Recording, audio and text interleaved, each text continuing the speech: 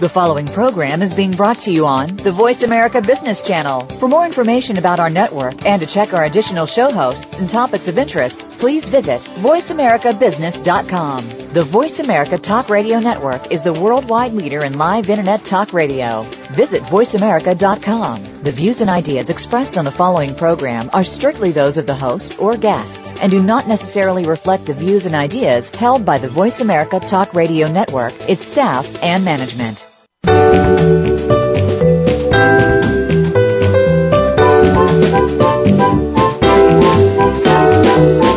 Are you ready for operational excellence? Welcome to the Visual Workplace, work that makes sense, where your host and visual workplace expert, Dr. Gwendolyn Galsworth, shares powerful visual principles and practices to optimize your operations and make them safer, faster, better, and far less costly. The Visual Workplace. You can't get to excellence without it.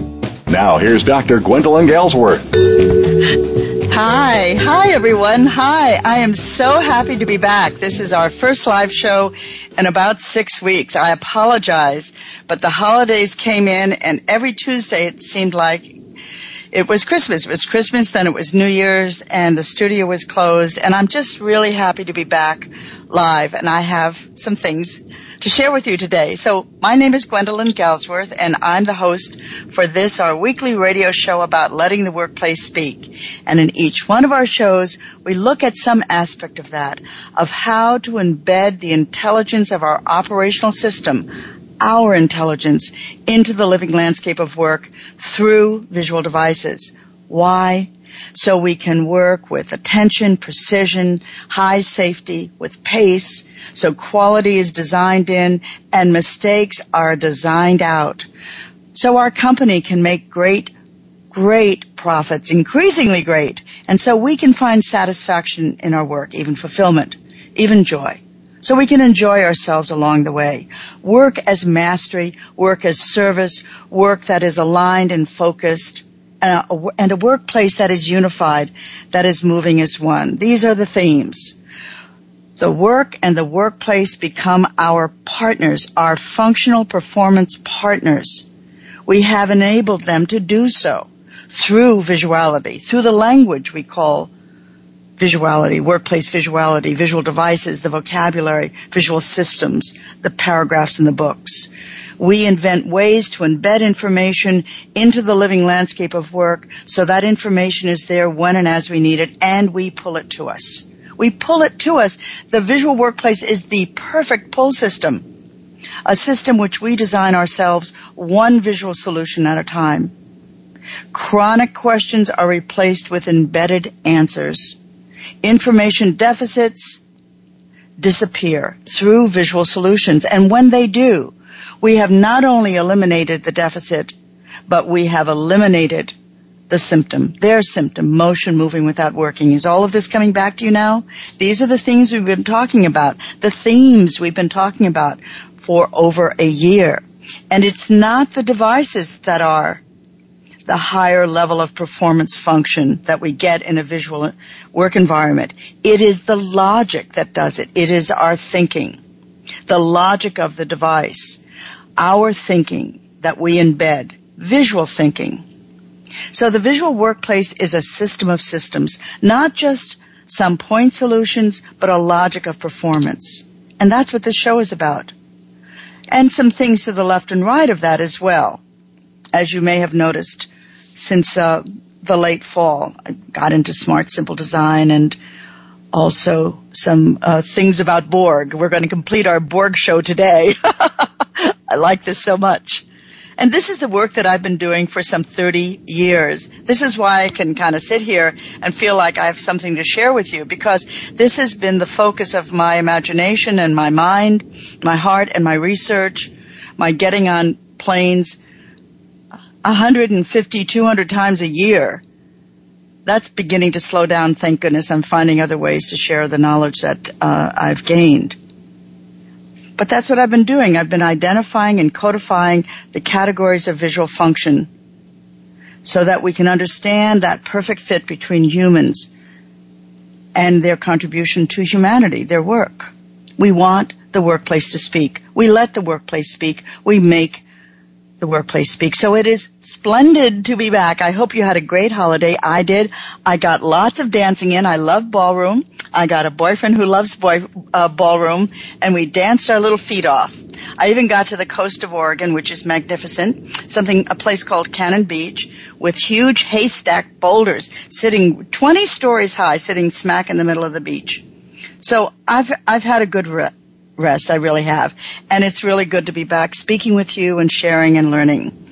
And although I traveled up through 5 days before Christmas, I have been planning to present live shows, and I got defeated because of this Tuesday thing every Tuesday. So we had a lot of encore shows last month. I kind of apologize for that, even though it's great stuff. But I prefer bringing you new stuff. And you know what?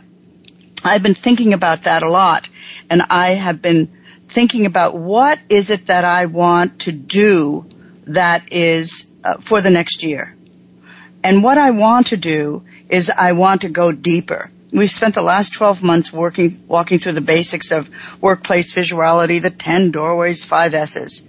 So where to go next? Well, I think I finally landed. We went very wide the first year. We're going to go deep now. Beginning with my next show, we're going to go deeper into visuality. We're going to talk about borders in depth, what to do with your 5S borders, fantastic pattern-seeking application. Addresses, I want to delineate the 5 reasons for workplace visuality. So please stay tuned. The best is yet to come. I think at least it's going to be as good as the past, and it may even be better. You decide.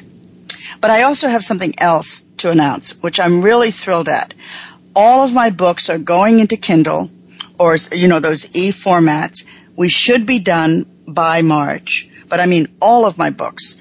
My Workplace Visual Order Associate Handbook, Visual Systems Harnessing the Visual Workplace. That was my very first book on visuality. Smart Simple Design. We're just finishing the editing on that now. I spent 5 or 6 shows on that last September. Visual Workplace Visual Thinking, and this is color with all the pictures if you have a colored Kindle or e-reader format, and also work that makes sense. And then I'm working on my new book, Visual Leadership, which is going to be a humdinger. So that means that my books, I'm so excited about this, will be available wherever you are on the planet. We have had so much trouble finding distributors and blah, blah, blah, blah, blah, working out at all of that. That's not my work. My work is to think, to read, to write, to present. It isn't all this other stuff. So I'm really, really thrilled about that. I'm just thrilled. So please stay tuned, and let's get on with today's show. And today's show is we're going to get into Borg again, back to Borg. This will be the last show I do specifically on Borg. And if you don't know what Borg means, you haven't been on the planet for the last 60 years, but I will tell you. So remember, our first show on Borg was about 6 weeks ago, just after Thanksgiving, Borg Cellular Design. And I sought to make a simple point repeatedly, and it's the same point of this show. We have to be careful not to swallow the marketing when we take a bite out of a new improvement approach. We have to be careful not to swallow the slogan. We have to keep our brains alive. We have to keep thinking, keep questioning. We have to be inquisitive. We have to eat the meat and not the packaging. Okay? Don't swallow the marketing when you take a big bite. So let's talk about, and what we're talking about here is the tribal think. It's kind of like the fashionable way to think, and so we stop our own independent and sharp thinking. Okay, we're talking about the tribal think, the Borg tribe. It's contagious. And I'm referring to Borg from Star Trek, that collection of former human beings that were turned into cybernetic organisms. That's a cross between a robot and a human, and who function as drones in what's called the Hive. The Hive, it's a pseudo-race. It's, they dwell only in the Star Trek universe. But in my view, they hold a lot of interesting lessons for us here on the planet Earth doing our improvement activities. So the thing is, the Borg will kind of steal up to you. They'll land on your on your ship, and they absorb you. It's called assimilation, and it usually entails a good amount of violence and of abductions and injections of cybernetic implants. But here's the thing about the Borg, this mass of humans who look pretty much identical, and they've got stuff sticking out of their head to see and to talk, and they all think as one. And what is their goal?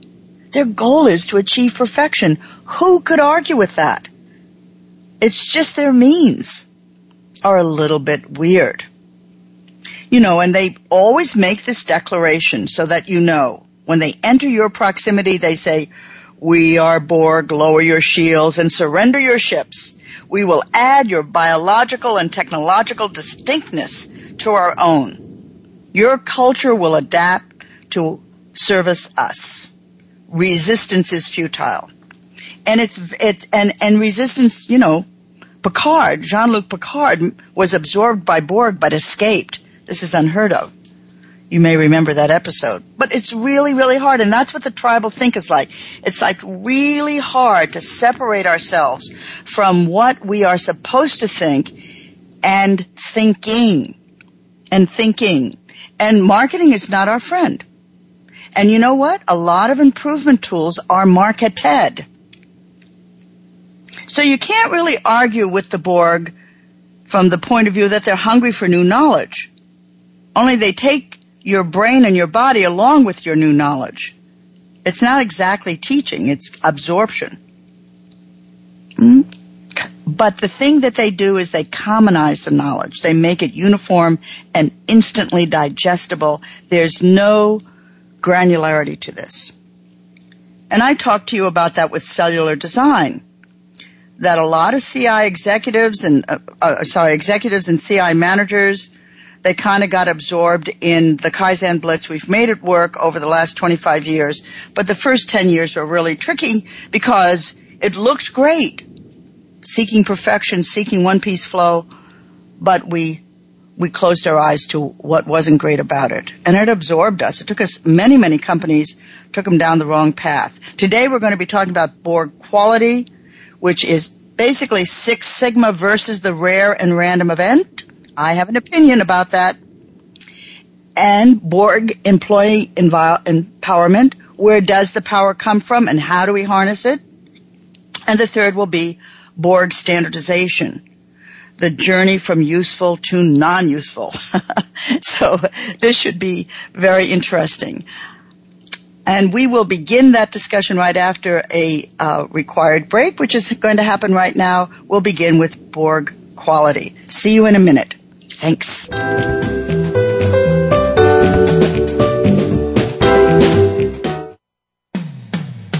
it comes to business, you'll find the experts here. Voice America Business Network. Are you ready to bring the power of the visual workplace to your company? Gwendolyn Galsworth, visual workplace expert and award-winning author, is available to help you harness and maximize that power. With nearly 30 years of hands-on experience, Dr. Galsworth shows you how through in-house seminars, site assessments, total company conversions, keynotes, coaching, and consulting. Learn about visuality through our books, DVDs, on-demand webinars, visual edge learning packages, and a host of other teaching materials. Enroll in the Visual Lean Institute and get trained and licensed as an instructor or QMI affiliate in any of our 9 core visual workplace courses. Keep your visual workplace going and growing. Visit our website at visualworkplace.com to learn more about workplace visuality, our products and services, and when Gwendolyn will be presenting near you. That website again is visualworkplace.com. Bob Pritchard has over 30 years of experience as a straight-talking business consultant and author working with some of the top Fortune 500 companies. Now he's come to the Voice America Business Channel to help you and your business. Tune in to the Bob Pritchard Radio Show for information about starting and successfully running a profitable business. From the movers and shakers to great marketing screw-ups, you can't afford to miss a single edition of the Bob Pritchard Radio Show. Tuesdays at 5 p.m. Pacific, 8 p.m. Eastern on Voice America Business. We're always talking business. Talk to an expert. Call now toll free 866-472-5790. That's 866-472-5790. Voice America Business Network.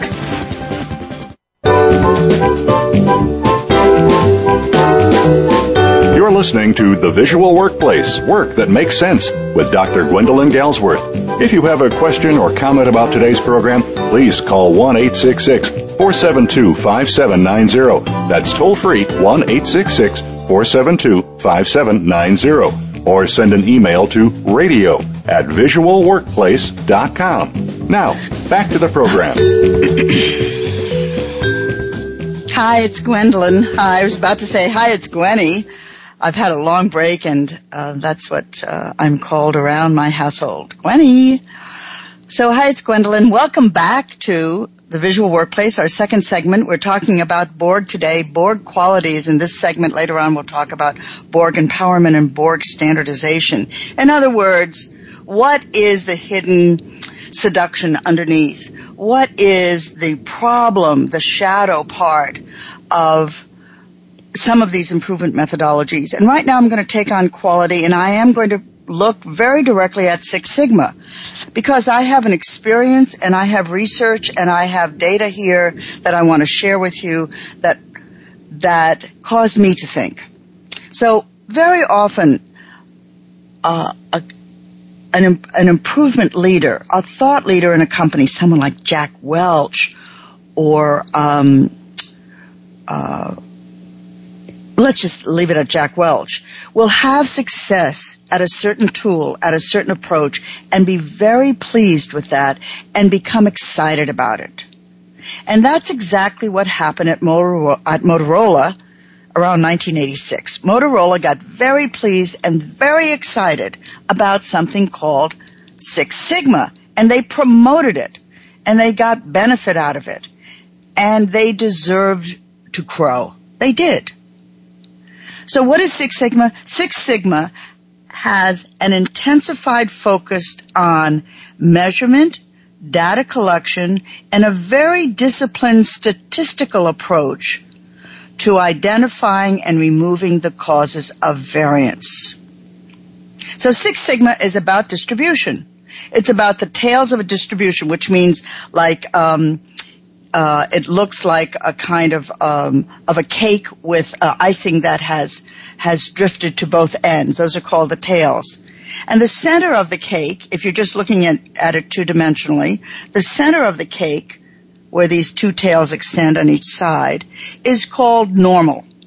And as you go further and further out, one end is very positive, abnormally positive, and the other end is abnormally negative. And we call that a distribution. And a Six Sigma is a rating that indicates a percentage of defect-free products. If you get, and sigma is a kind of interval, and if you get Six Sigma out, then you have such, on the positive side, you have such a small percentage of defects that it's really quite excellent. 3.4 defects per million. Okay? But actually that one only responds to a 4.5 sigma level. Six Sigma is, you got 99.99966 right. Excellent. Okay? So anyway, Six Sigma, Motorola set that as a goal for its manufacturing operations, and it became a byword for management and engineering practices, and it began to populate other companies. Right? It was nifty, it was cool, and they had this green belt, brown belt, black belt, champions. What fun. It was really nifty. But it and us got a little borged because of it.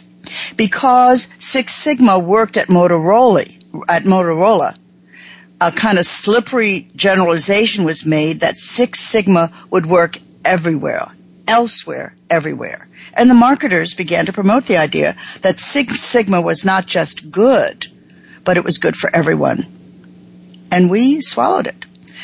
Good for Motorola, good for GE, good for automotive, good for banks, for utilities, for banks, I said that, hospitals, job shops, good for everyone.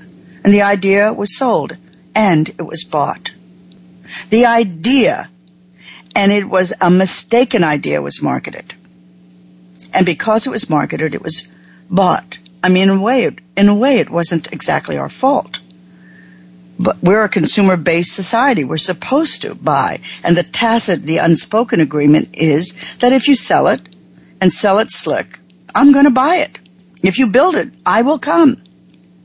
But improvement is more about thinking than about buying and selling.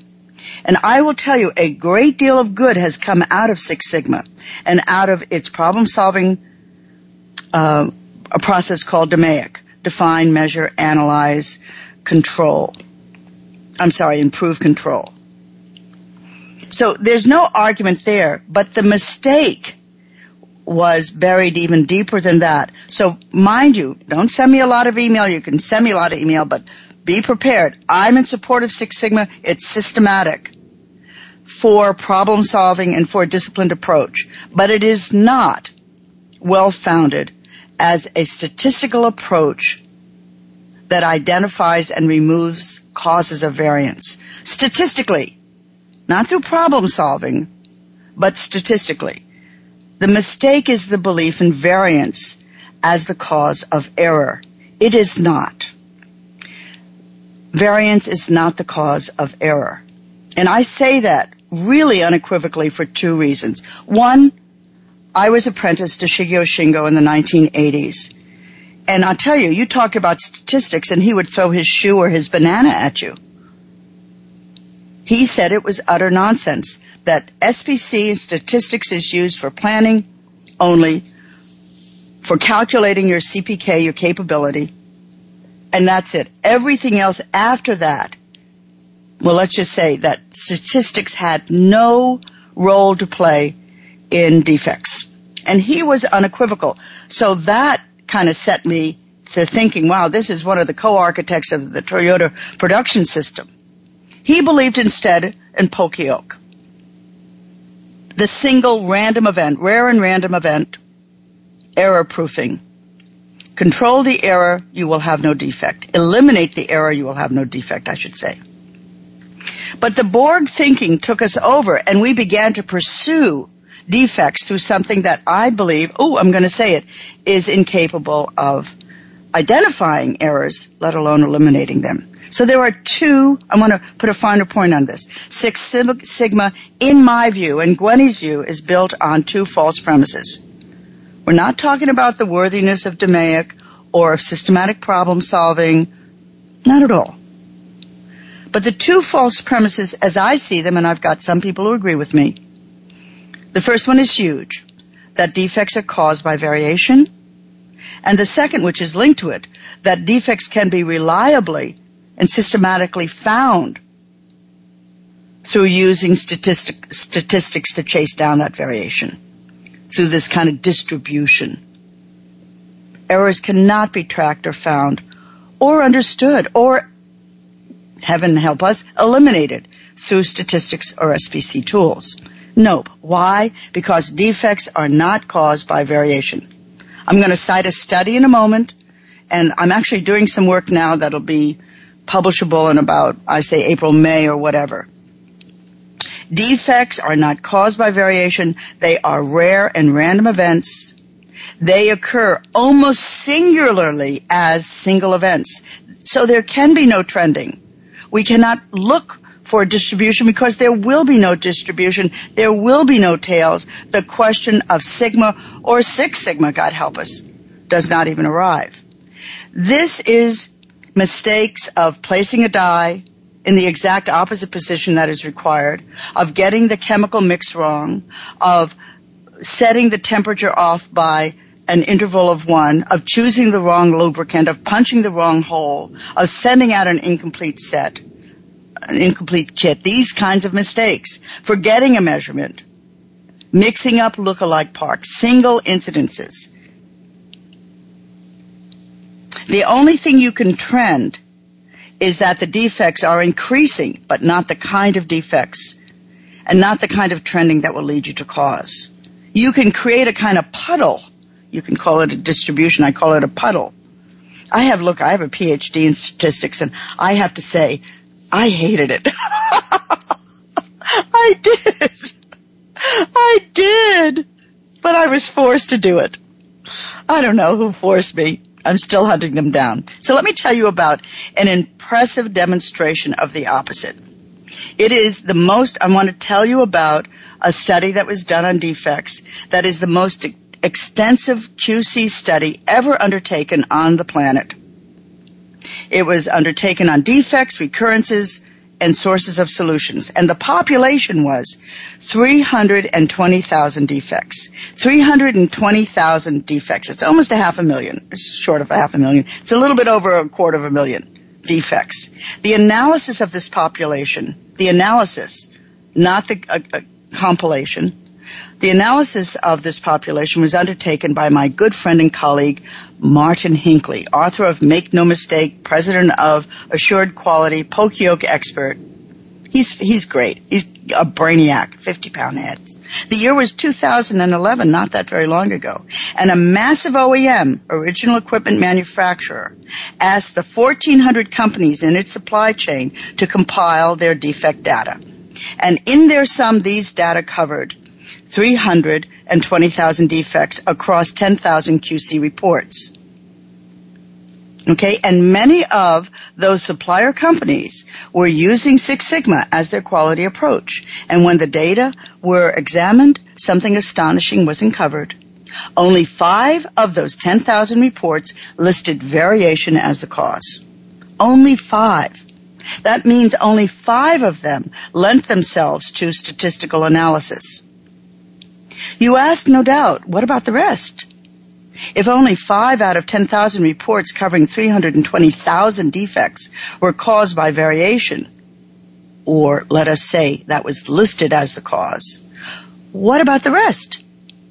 Did some alien life form take over? Well, you are closer to the truth than you think. The rest were caused by a singularity, a rare and random event, a single cause, an incident, but more than that, an incident of one, an error. We are in the causative realm that cannot be known, understood, or changed through SPC, Six Sigma distribution of data, because this phenomenon has no distribution. There is instead a single data point, an incident of one. This is the world of error, not variation. This is the world where poke yoke is the solution, not statistical analysis. You're just stirring the soup when you do statistics on single errors, and it's all single errors. And Borg thinking would have us believe that the world of defects is curable through statistics. That's the Borg think. That is what was sold in this package of blue belts, red belts, pink belts. You know, it's a great methodology, but it does something else other than what the marketing says it does. It does not address defects. And I say that categorically. I put my reputation on over 30 years in the field on the line in saying that. So I want you to think about that. The Borg part. The part of this thinking that is Borg is the belief that the thinking that you were presented is complete. It was not. You must question this. Oh, I feel like a little preacher. You must question this.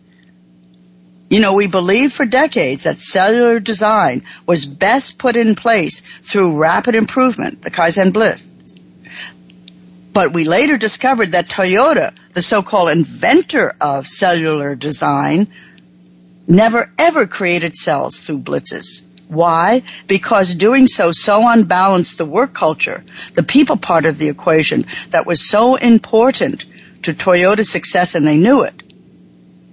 They reserved that rapid change modality for their supply chain only, where suppliers were single sourced to Toyota and beholden, but never inside Toyota Central, where personal development is the very heart of enterprise excellence. And so when things don't happen, when the promise isn't kept, we have to ask ourselves why, and we cannot count ourselves the fool and say it's our fault we didn't do it right. I suggest that we do something else. What's wrong with the methodology? That keeps our intelligence alive, even if it's a corporate initiative and the executive, bought it. we still have to keep our intelligence. This is like insider information. This is blowing the whistle on improvement. We have to do this. And then we become these great improvement warriors. We have to learn to be cautious. You don't buy an improvement initiative on a golf course, and you don't buy the marketing at all. So, we're sliding into a break. I will see you in a moment, and we'll move on to people empowerment, where I have also some pretty strong opinions.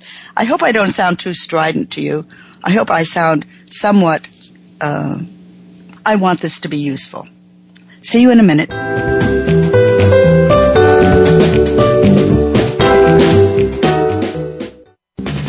We're always talking business.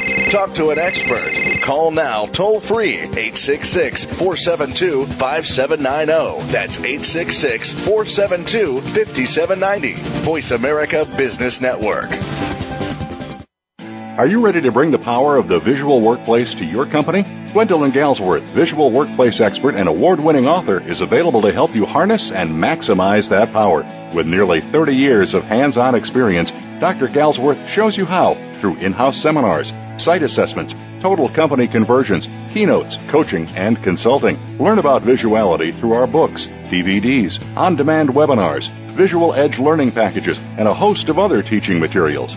Enroll in the Visual Lean Institute and get trained and licensed as an instructor or QMI affiliate in any of our 9 core visual workplace courses.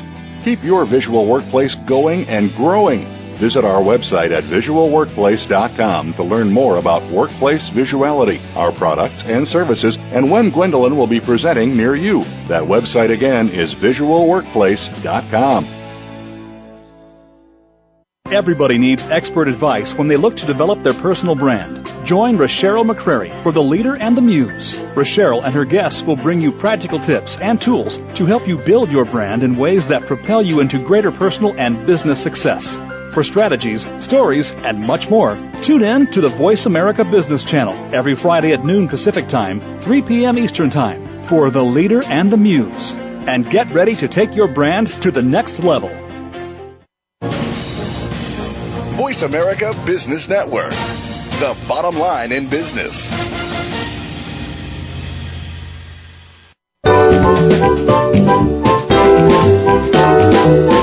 You're listening to The Visual Workplace, Work That Makes Sense, with Dr. Gwendolyn Galsworth. If you have a question or comment about today's program, please call 1-866-472-5790. That's toll free, 1-866-472-5790. Or send an email to radio@visualworkplace.com. Now, back to the program.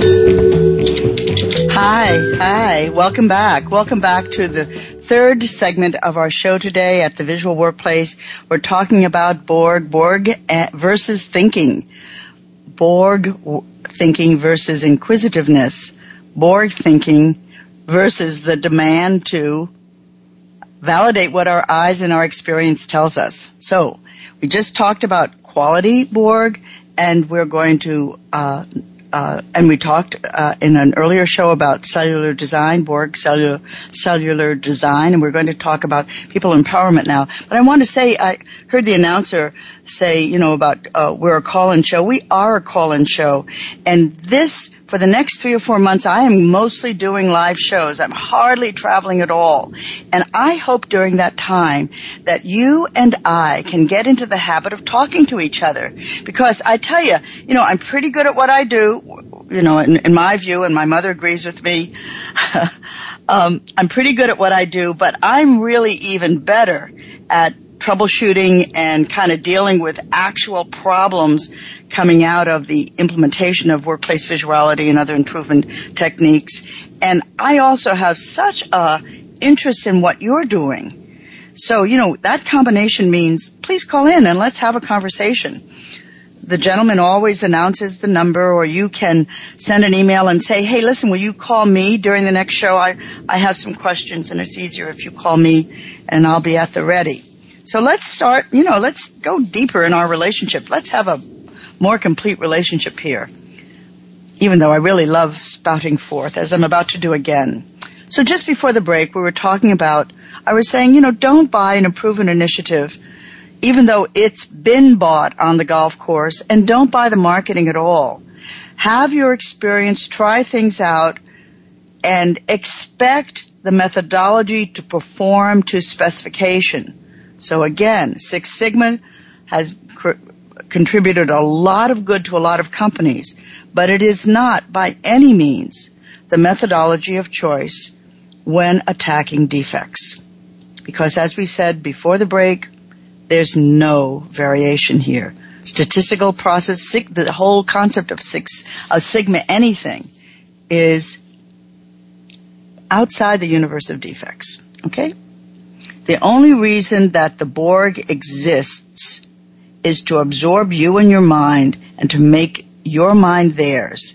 It's their gain, such as it is, and your enormous loss. So we're going to look at another case now of the Borg mind working against enterprise improvement, this time in the area of people empowerment.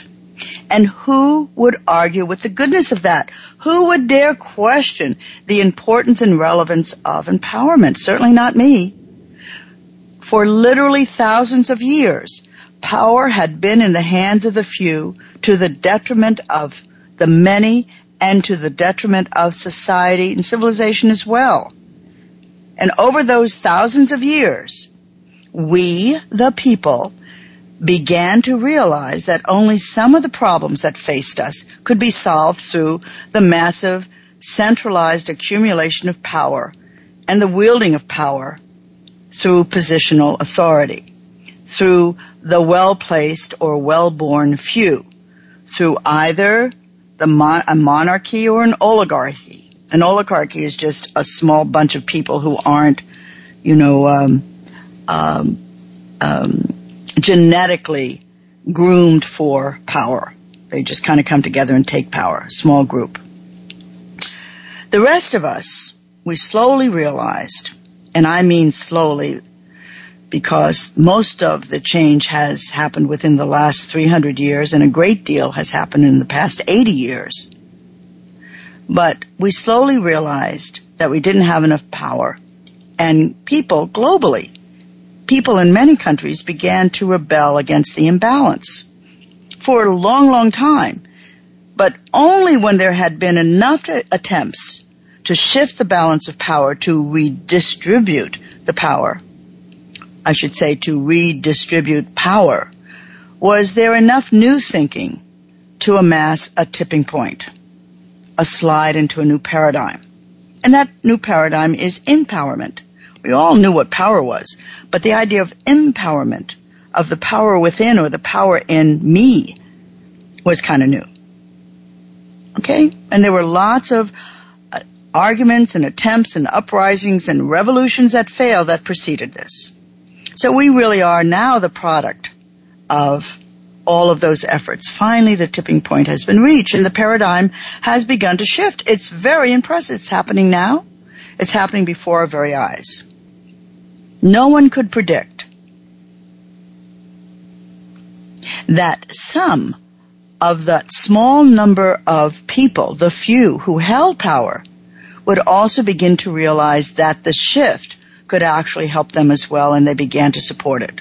That the redistribution of power could actually help their cause. This was a big shock. And it's happened within the last 20 years. Toyota brought it over, and the miracle of Japan in the 1980s, and it woke up all of our masters of industry. Executives of the great companies realized that a spirited and engaged workforce could actually increase performance and increase profitability, increase the market, and many of the great enterprises of our day have begun to realize that greater profit. That greater profit was to be gained by getting people involved in making it, not just through their hands and their feet, their physical labor, but through their thinking, through the power of the mind, a gift. A gift, the masters of industry suddenly realized, that was powerful in others as well as in themselves. That's the great thing about empowerment. We have to recognize not only our own power, but that power exists in the other as well. This is the making of culture.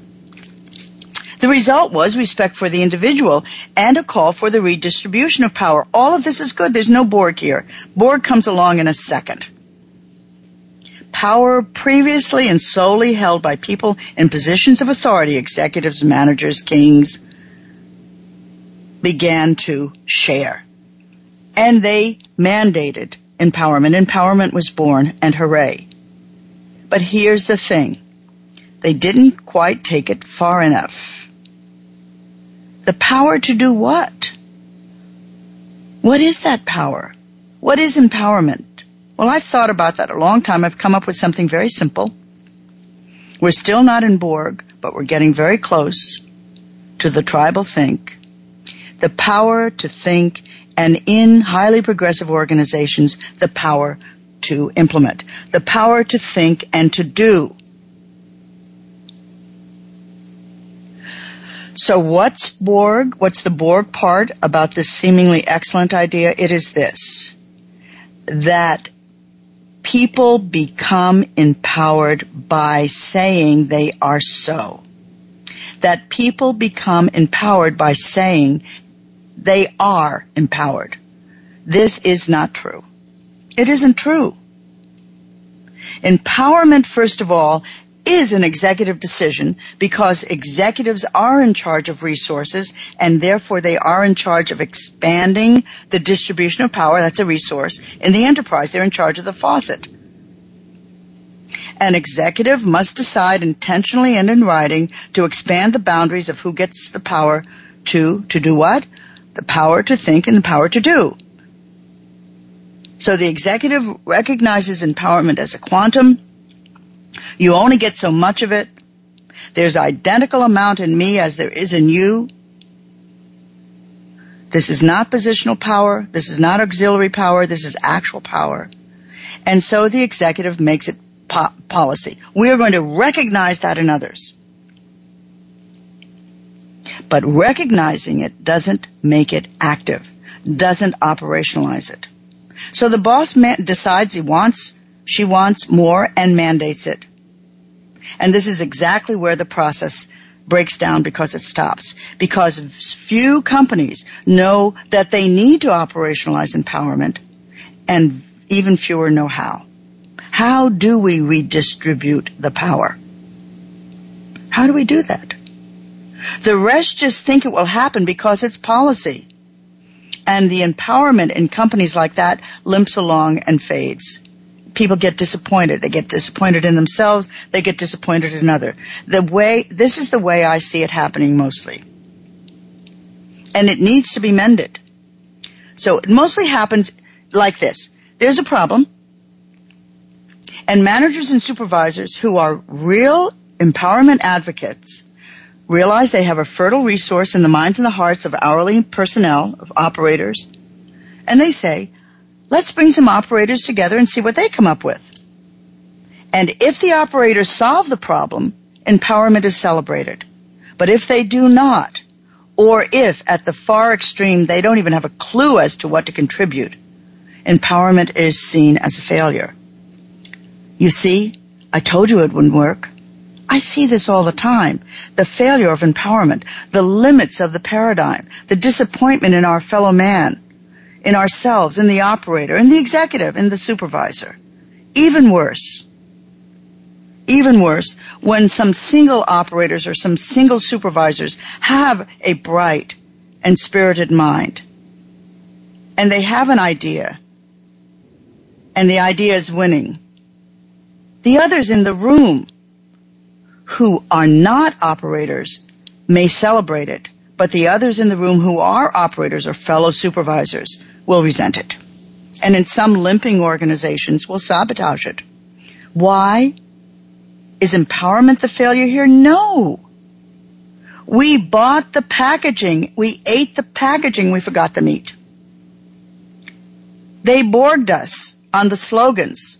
They didn't tell us empowerment must be operationalized. And as you know, workplace visuality is, in my view, one of the two most powerful ways, if not the most powerful way of operationalizing empowerment that I've ever come across. What to do? Well, first, think. You have to think. You have to question it. You have to see, empowerment is not working. Is there something wrong with empowerment? No, there's something wrong with the methodology for implementing it. Question everything except your intelligence. What is missing? What got skipped? What was the assumption that we took for granted? What foiled us? Because people are innately powerful, they're inventive and creative by nature, we are natural problem solvers, but not everyone knows how yet. Not yet. So we have to give people the chance to learn the skills of empowerment, the skill of thinking. We have to train for this. We have to train just as though we're trying to master the piano or martial art. We do the scales, we do the forms in martial art, and then we practice. We get this refined body memory, this habit. It becomes our second nature. And then we reach for proficiency. We have to do the same thing with empowerment. We have to give people ways to learn to think. And also to learn their confidence, to learn to come forward, to learn to express themselves. This does not happen by accident. And if it does not happen, it is as much an executive's fault, if I may say, as it is not declaring empowerment as an enterprise mandate. Okay, we really have to put our feet to the fire. We want to ignite the eye.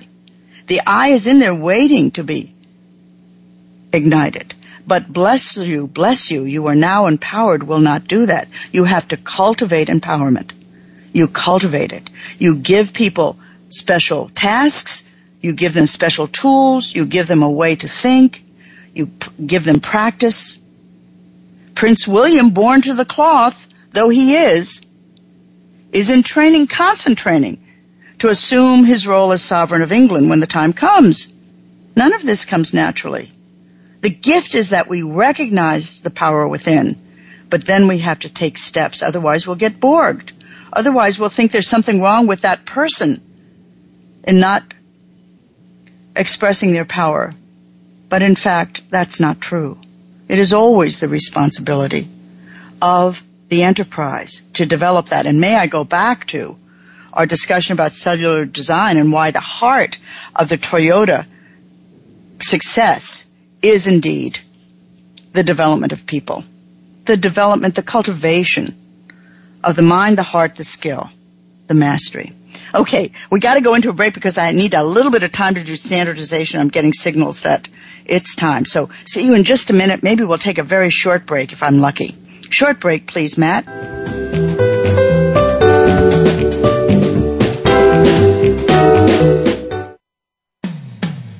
When it comes to business, you'll find the experts here. Voice America Business Network.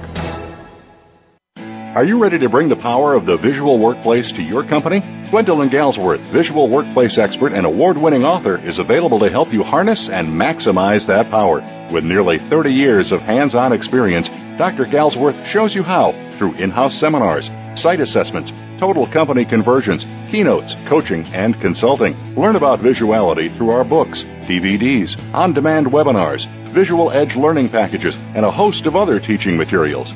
Enroll in the Visual Lean Institute and get trained and licensed as an instructor or QMI affiliate in any of our 9 core visual workplace courses.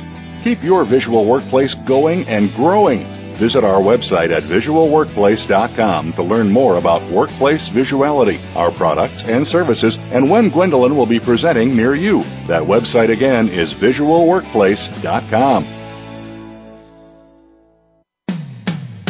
When it comes to business, you'll find the experts here. Voice America Business Network.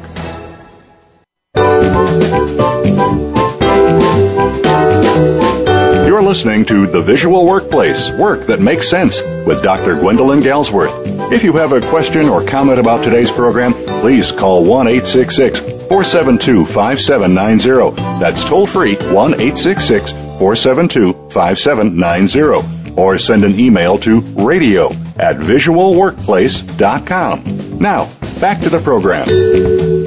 Hi. This is Gwendolyn. We're in our last segment of our show today, our Borg show. And we've discussed Borg Quality and took our little jab at Six Sigma. Hope I didn't offend anyone. Hope it was interesting for you. And then we looked at Borg Empowerment, and we said empowerment is as empowerment does. Otherwise, it's just an idea waiting to be turned into an action and into a benefit for the company.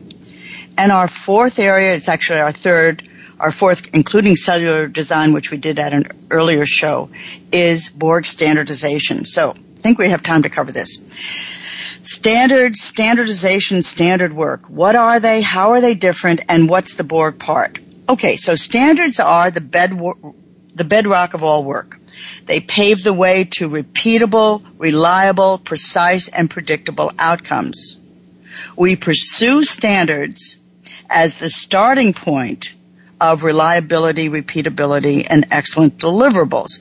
And what we are making is we're making the steps of a process uniform, firm, repeatable, so that we can make the outcomes, the specification, uniform, firm, repeatable, we can get our desired outcome. So that's what standards are. We set standards, procedural standards, your SOPs, specification standards, your tolerances, your dimensions, your values. That's the first. So that's what standards are. The second, standardization.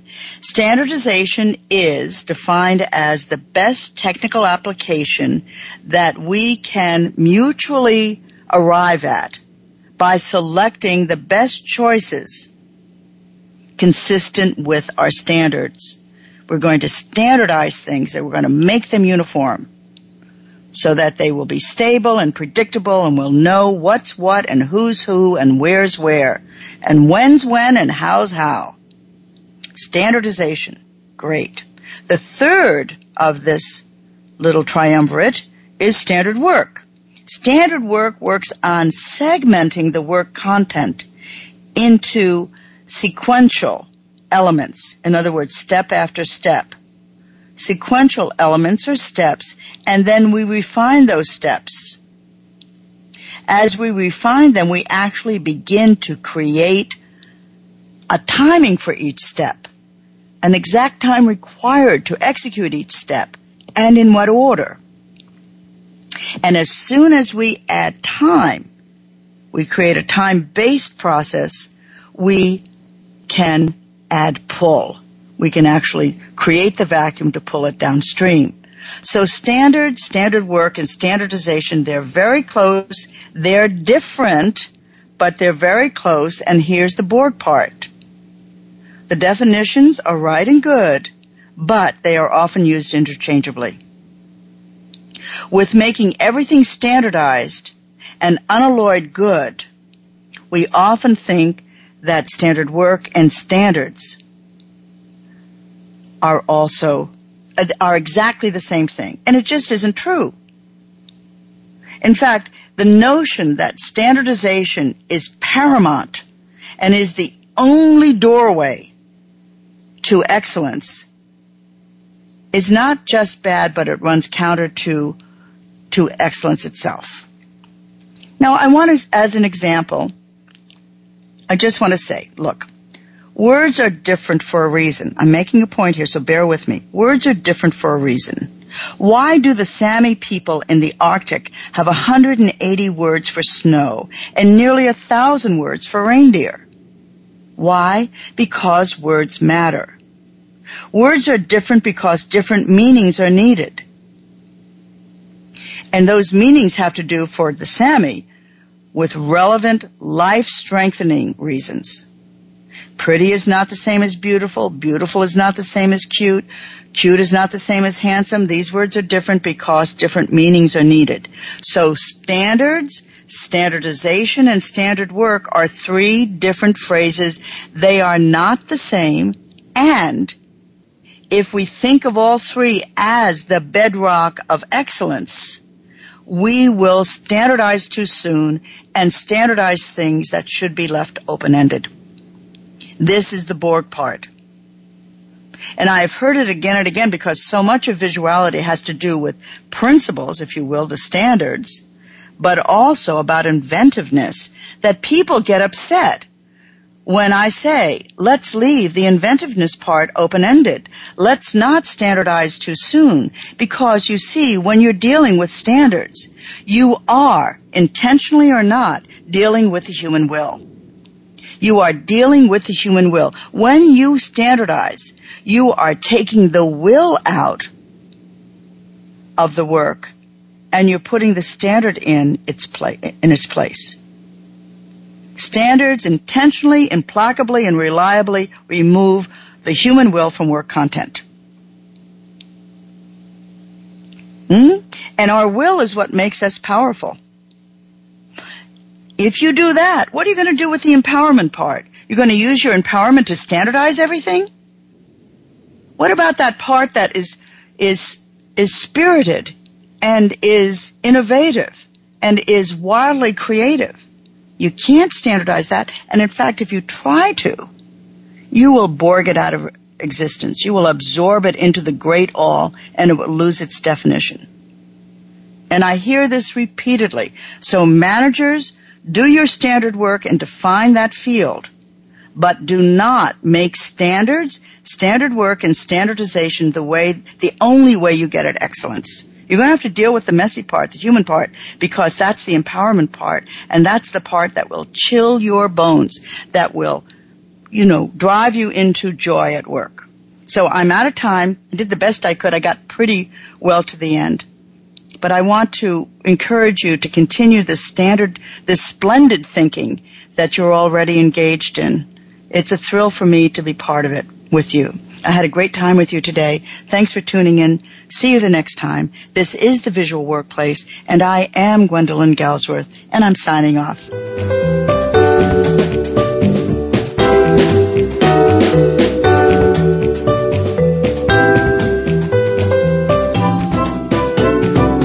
We appreciate your joining us this week for The Visual Workplace, work that makes sense.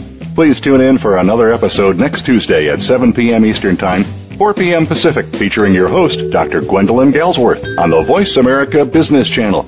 Thanks again for listening.